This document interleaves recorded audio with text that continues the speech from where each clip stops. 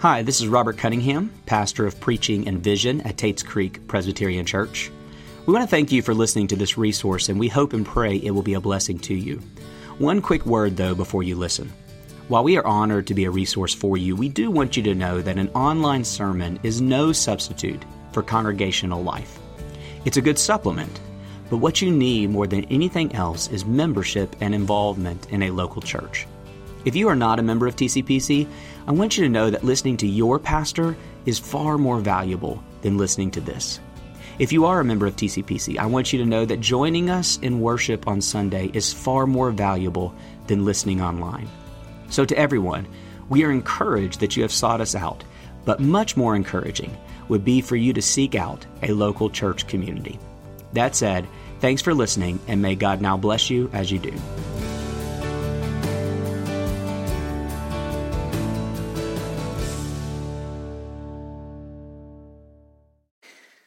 Today's Beatitude is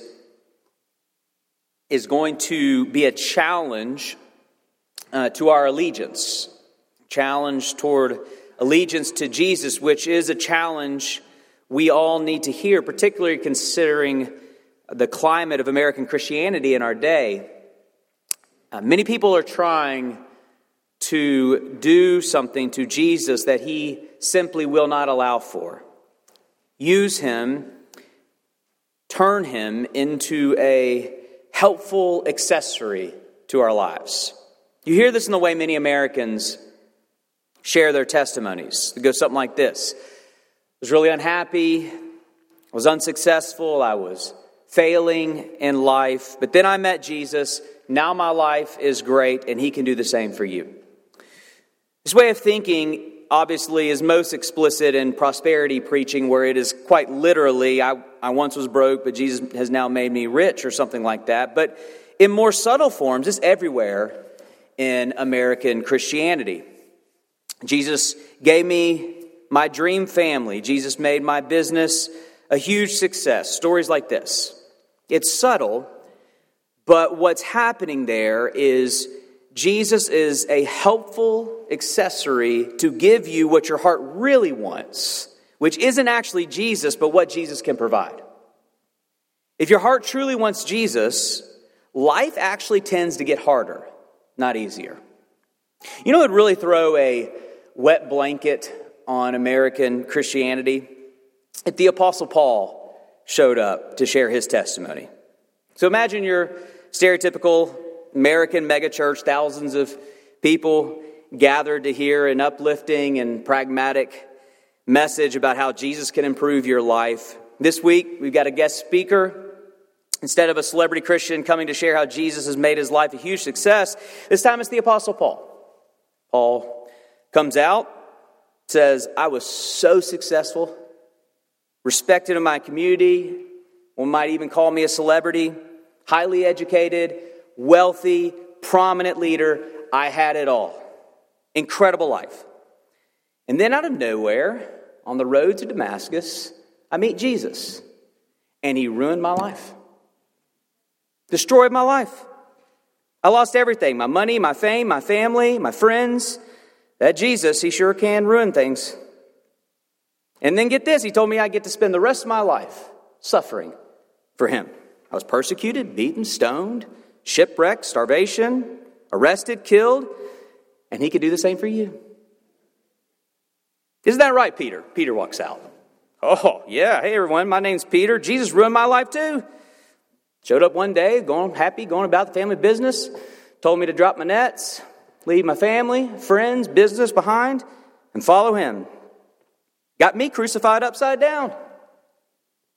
So we're here to tell you, living proof Americans, if Jesus can ruin our lives, he can ruin yours too. I'm joking, but I'm not. Jesus will not play a supportive role to the worldly ambitions of our hearts. Jesus will rule your heart such that his ambitions become your ambitions at whatever the cost.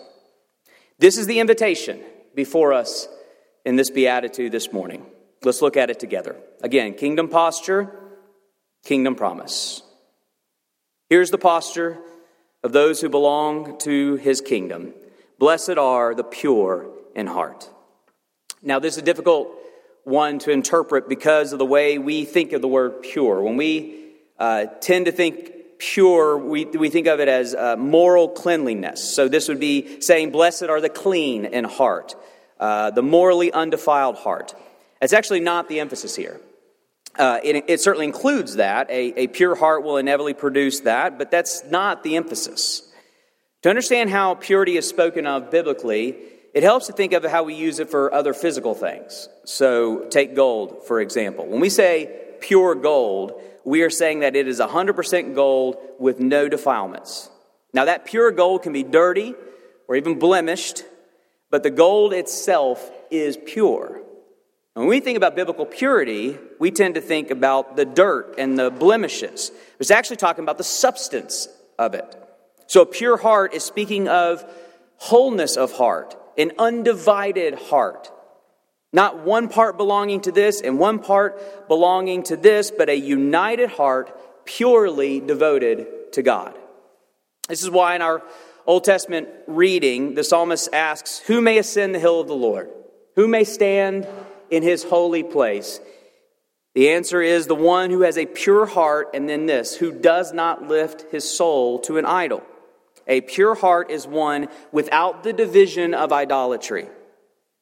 So when Jesus says, blessed are the pure in heart, he is talking about devotion to him and his kingdom. Blessed is the one whose heart, which in the Bible is our inmost being, our truest self.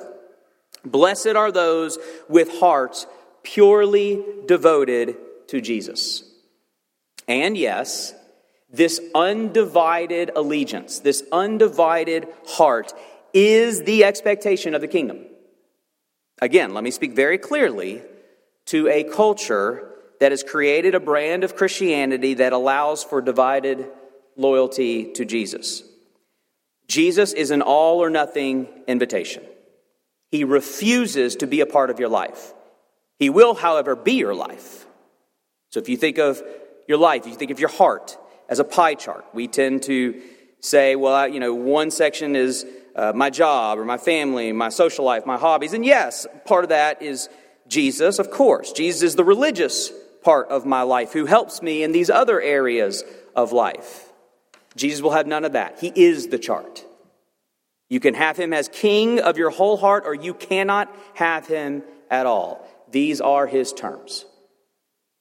And this is why a pure heart for Jesus often ruins our life, as I said in the introduction.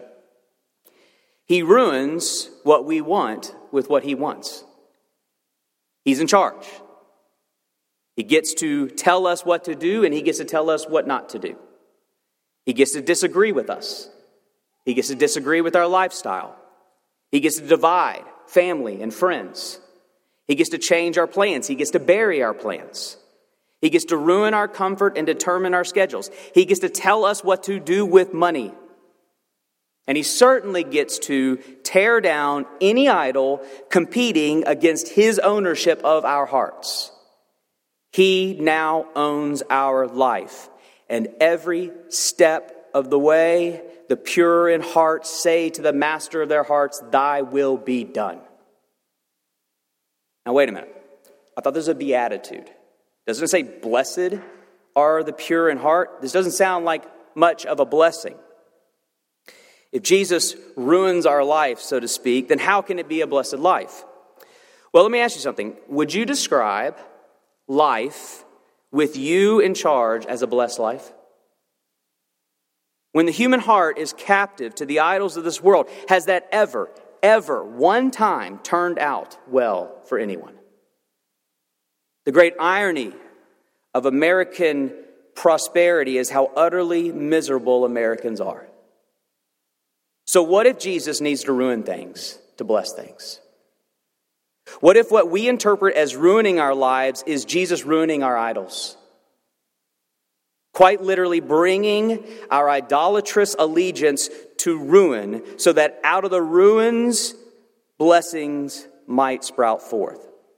And that blessing is the human flourishing we experience beneath the reign of King Jesus. When the pure in heart discover what they discover is that when Jesus reigns in our hearts, life is really, really good. Take my heart, for example. Something that tends to compete with Jesus in my heart, something that competes with his supremacy in my heart, ironically, is my service to Jesus. The pastorate, ironically, is a threat to my pure in heart devotion to Jesus. You see, I'm like a lot of you, and I am tempted to make an idol out of career success. It's just what makes it complicated is that Jesus happens to be my career. This is why pastors get away with vocational idolatry more than any others. It's easy to tell a business person trying to build a financial empire that, hey man, something's off with your life. But how do you tell the pastor trying to reach more people, pastor more hurting people, grow a bigger church, more speaking opportunities to preach the gospel everywhere? How do you tell the pastor whose work is Jesus that workaholism is a bad thing? Well, you should, because it is. I flourish as a pastor when I don't need the pastorate. When it's Jesus, not you, not ministry success, not church growth, not people's salvation and sanctification, when it's Jesus who is owning my heart, then I am blessed in ministry. But when ministry itself is holding preeminence, well then, your criticism hurts more than it should. Your praise feels better than it should. Decisions burden me more than they should. Problems disturb me more than they should. The slowness of people's sanctification angers me more than it should. And on I could go. This is what happens when we allow anything but Jesus to reign in our hearts. And by the way, my testimony, he had to ruin me to get me to see these things. I was on the fast track to becoming a celebrity pastor. Who knows if I had to just pull that off, but I wanted it. I wanted it too much. My heart truly did love Jesus, but it was a divided heart. I wanted to be successful in the name of Jesus. And so that same Jesus, literally right before I was called to be senior pastor of this church, ruined my life. Been thinking about that a lot this week because it was 10 years ago. Right now, that I couldn't get out of bed, let alone pastor TCPC. Never thought I would preach again. I couldn't. My mind, my gifts, my ability to think, write, preach, all these gifts that people tell me I have, they were gone overnight. Simultaneously, the worst and best thing that has ever happened to me. Because Jesus ruined my life, but purified my heart. Such that I can now flourish as a pastor, because the pastorate doesn't own my heart. This is why the pure in heart are blessed. Would you like a blessed marriage? Love Jesus more than your spouse. You want blessing as a parent? Love Jesus more than your kids. Want to be blessed as a son or daughter? Love Jesus more than your parents' expectations and approval. Be blessed in school? Love Jesus more than grades. Socially? Love Jesus more than popularity. Want to be blessed financially? Love Jesus more than money. You know, when someone has a lot of money, we tend to say they are blessed financially. Let me tell you who is blessed financially: the one who serves God, not money. No matter how much money they have. Brothers and sisters, blessed are the pure in heart. And if he has to ruin things to purify things, then blessed be the name of the Lord. But the biggest blessing is found in what is to come. Let's turn now to the kingdom promise. Blessed are the pure in heart, for they shall see God. That's it. They get to see God. That's the big promise. Doesn't seem so special. Well, don't tell that to the pure in heart. For to see God is the singular ambition of their hearts. Psalm 27. One thing I ask of the Lord, says the pure in heart. One thing I ask of the Lord, this alone I seek, that I may dwell in the house of the Lord all the days of my life, to gaze upon the beauty of the Lord. That's all I want. Every week I dismiss you with a benediction, Latin for blessing. And with outstretched hands, the blessing I offer is not fame or fortune, but that God would make his face to shine upon you. That's what the pure in heart want above all else, the face of God.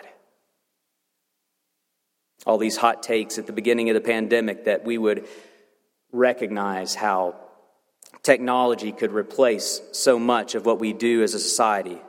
Those hot takes are now ice cold takes for a reason. I'm thankful for Zoom, but I would be grateful to never use it again. We don't want screens, we want faces. We want immediate presence, because that's how you're made. Lovers can stare into each other's faces for hours on end, not say a word, and it doesn't get old. Well, the Bible is the story of a people who once lived face to face with God. The pure in heart, constantly satisfied by the presence of God who owned their hearts. But then tragically exiled from that presence because of sin. And so throughout the Old Testament, there's a constant cry to see God once again. I want to see you. I want to see you. I want to see your face. It's all over the Old Testament. The one who got the closest was Moses. God calls Moses to lead his people. Moses reluctantly says, okay, I'll do it, but let me see you. God says, you can't. No one can see my face and live. But what I'll do is I'll hide you in the cleft of the rock. I'll cover you with my hand until I've passed you by. Then I'll take away my hand and you can see my back. But my face shall not be seen. So Moses got a fleeting glimpse of the back of God, but not his face, because no one can see God's face and survive. The unholy cannot survive the glory of God's holy face. And yet Ezekiel, the prophet, announces this promise on behalf of God. Thus saith the Lord, a day is coming when I will no longer hide my face from you. How's that? How can sinners again behold the face of God? Well, we are weeks away from celebrating it again. The presence of God returns to man only veiled in flesh. Veiled in flesh, the Godhead see. Hail the incarnate deity. And that incarnate presence of God has come to purify our hearts and make them ready again for the face of God to shine upon them. Purity of heart is our ambition, but not our reality, if we're honest, right? Who among us is holy, purely devoted to God? And try as we may, we can never purify our hearts completely, but Jesus has come to do so. Who may ascend the hill of the Lord and stand in God's presence? Again, the passage asks, he who has clean hands and a pure heart, who does not lift up his soul to an idol. Can that be said of you? Are you worthy to ascend the hill of God and stand in his holy presence? Of course not. But Jesus, the one with clean hands and a pure heart, has ascended another hill, the hill of Calvary. And from that hill, this haunting cry went forth, my God, why have you forsaken me? Can you answer his question? Song, How Deep the Father's Love for Us, answers it like this. How great the pain of searing loss. Think about this. Make his face to shine upon us. That's what we're after. We're after the face of God. How great the pain of searing loss, the Father turns his face away. I know that line is controversial to the theology police. No, the Trinity was not broken. But yes, subjectively in his humanity, Jesus was forsaken of God. Why? As wounds which mar the chosen one bring many sons to glory. The Father turns his face away from Jesus so that the glory of his face might shine upon us once again. Jesus promised we shall see God, and then Jesus makes it possible to see God. There is one and only one response to that. Jesus, you have my heart. I belong to you. I would like to ask you a question. What is Jesus' main competition for your heart? The pure in heart that Jesus describes here are not those who have obtained purity of heart. It's those whose hearts have been captured by Jesus and desire, above all else, to have Jesus alone reign in our hearts. But it's a struggle, isn't it? It is for me. We go about our days navigating these idols, competing for our hearts. Well, I'm asking you to name those idols. What is it for you that tends to creep in on your heart? Name it, apologize to Jesus for it, and then renounce your idol.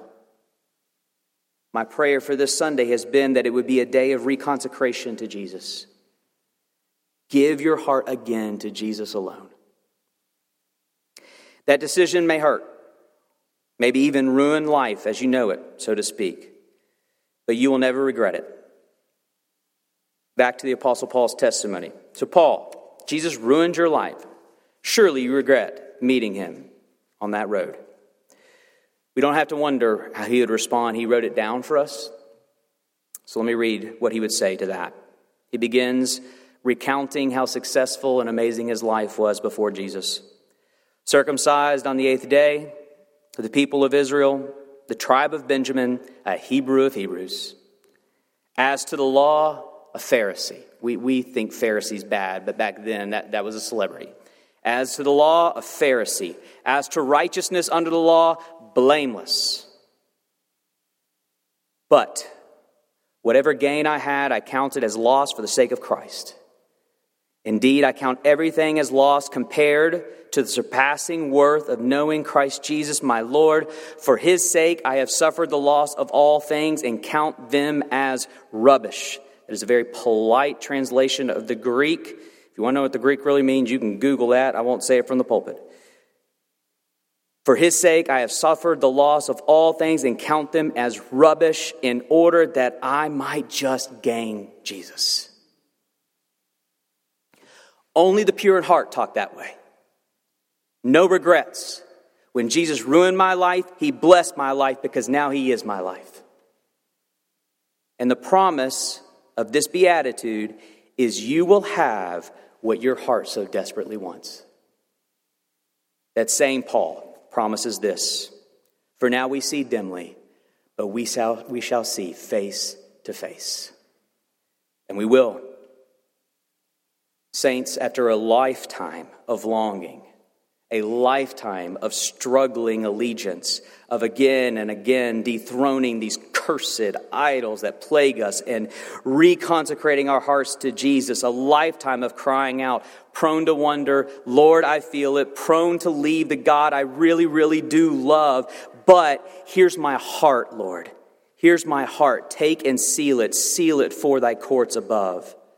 That's the cry of the pure in heart, and that cry has been heard.